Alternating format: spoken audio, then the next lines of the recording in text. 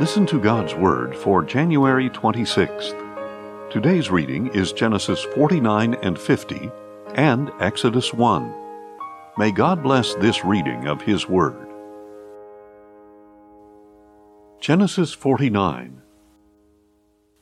Then Jacob called for his sons and said, "Gather around, so that I can tell you what will happen to you in the days to come. Come together and listen, O sons of Jacob. Listen to your father Israel.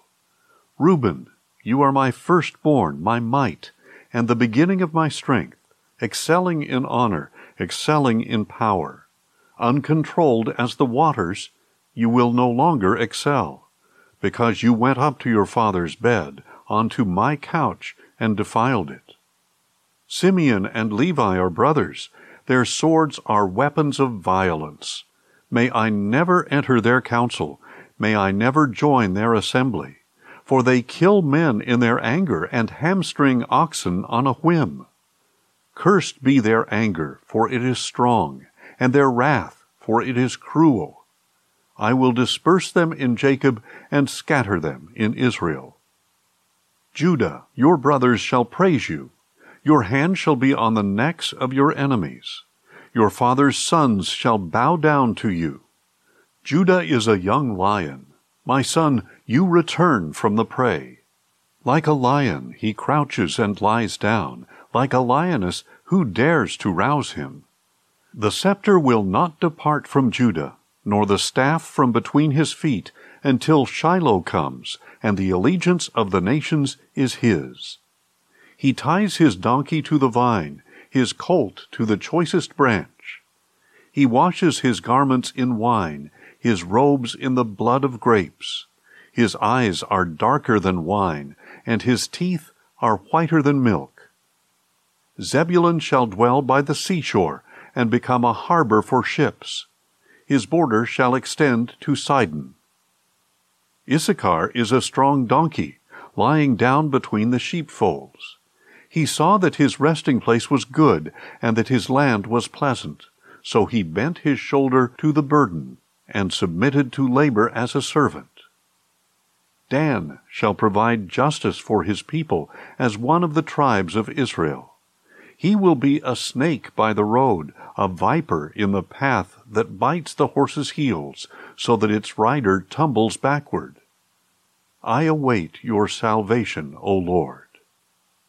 Gad will be attacked by raiders, but he will attack their heels. Asher's food will be rich. He shall provide royal delicacies. Naphtali is a doe set free that bears beautiful fawns. Joseph is a fruitful vine by a spring, whose branches scale the wall.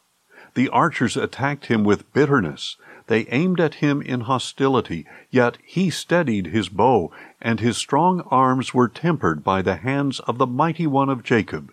In the name of the Shepherd, the Rock of Israel, by the God of your father who helps you, and by the Almighty who blesses you, with blessings of the heavens above, with blessings of the depths below, with blessings of the breasts and womb. The blessings of your father have surpassed the blessings of the ancient mountains, and the bounty of the everlasting hills. May they rest on the head of Joseph, on the brow of the prince of his brothers. Benjamin is a ravenous wolf. In the morning he devours the prey. In the evening he divides the plunder. These are the tribes of Israel, 12 in all. And this was what their father said to them. He blessed them, and he blessed each one with a suitable blessing. Then Jacob instructed them, I am about to be gathered to my people. Bury me with my fathers in the cave in the field of Ephron the Hittite. The cave is in the field of Machpelah near Mamre, in the land of Canaan. This is the field Abraham purchased from Ephron the Hittite as a burial site. There Abraham and his wife Sarah are buried.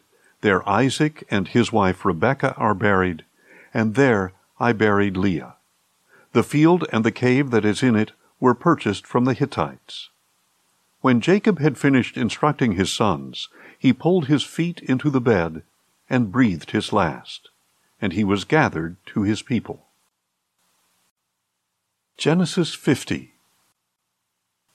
Then Joseph fell upon his father's face, wept over him, and kissed him. And Joseph directed the physicians in his service to embalm his father Israel. So they embalmed him, taking the 40 days required to complete the embalming. And the Egyptians mourned for him 70 days. When the days of mourning had passed, Joseph said to Pharaoh's court, "If I have found favor in your eyes, please tell Pharaoh that my father made me swear an oath when he said, 'I am about to die. You must bury me in the tomb that I dug for myself in the land of Canaan. Now let me go and bury my father, and then return.' Pharaoh replied, 'Go up and bury your father as he made you swear to do.' Then Joseph went to bury his father, and all the servants of Pharaoh accompanied him, the elders of Pharaoh's household, and all the elders of the land of Egypt, along with all of Joseph's household, and his brothers, and his father's household. Only their children and flocks and herds were left in Goshen. Chariots and horsemen alike went up with him, and it was an exceedingly large procession. When they reached the threshing floor of Atad, which is across the Jordan, they lamented and wailed loudly, and Joseph mourned for his father 7 days.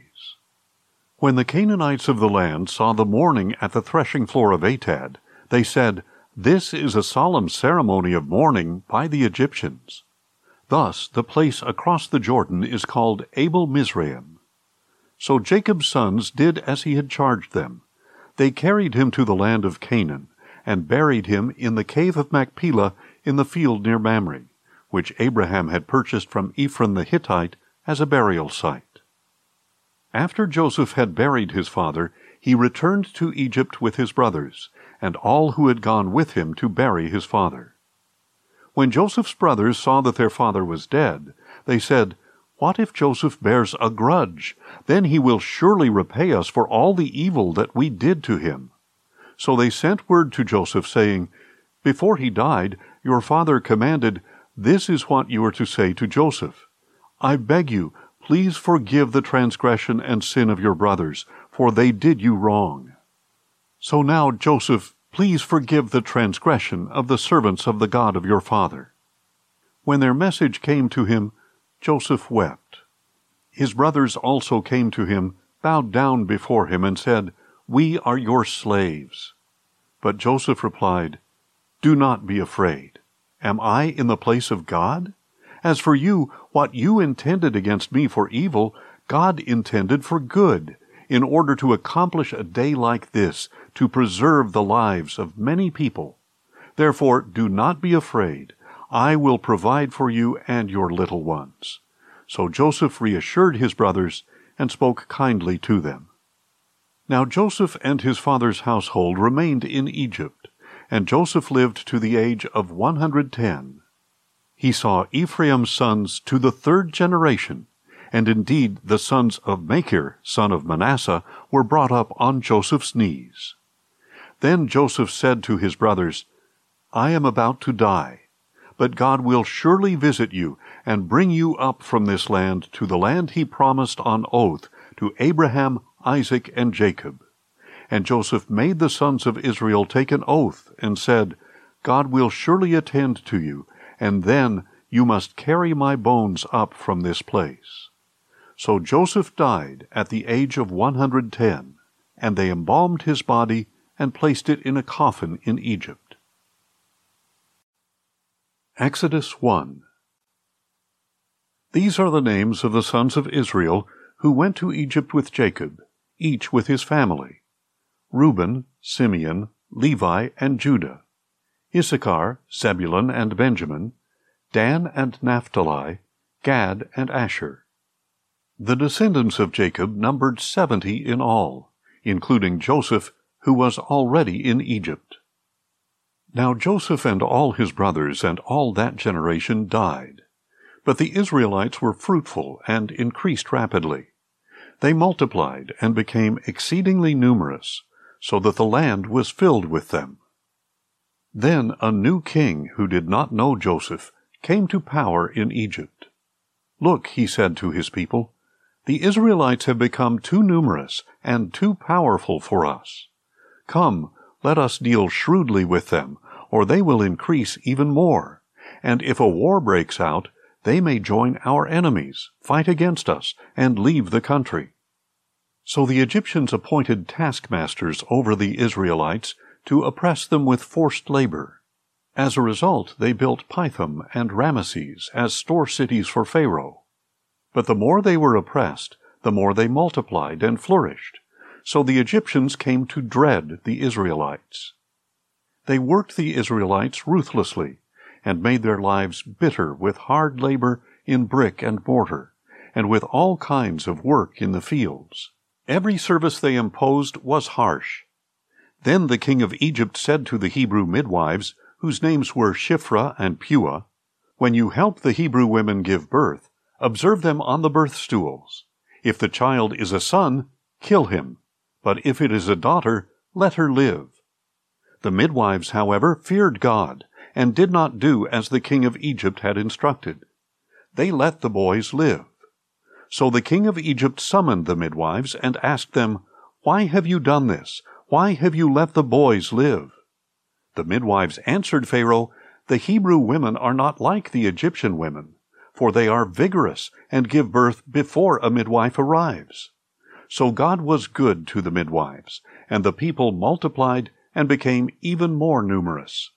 And because the midwives feared God, he gave them families of their own. Then Pharaoh commanded all his people, "Every son born to the Hebrews you must throw into the Nile, but every daughter you may allow to live."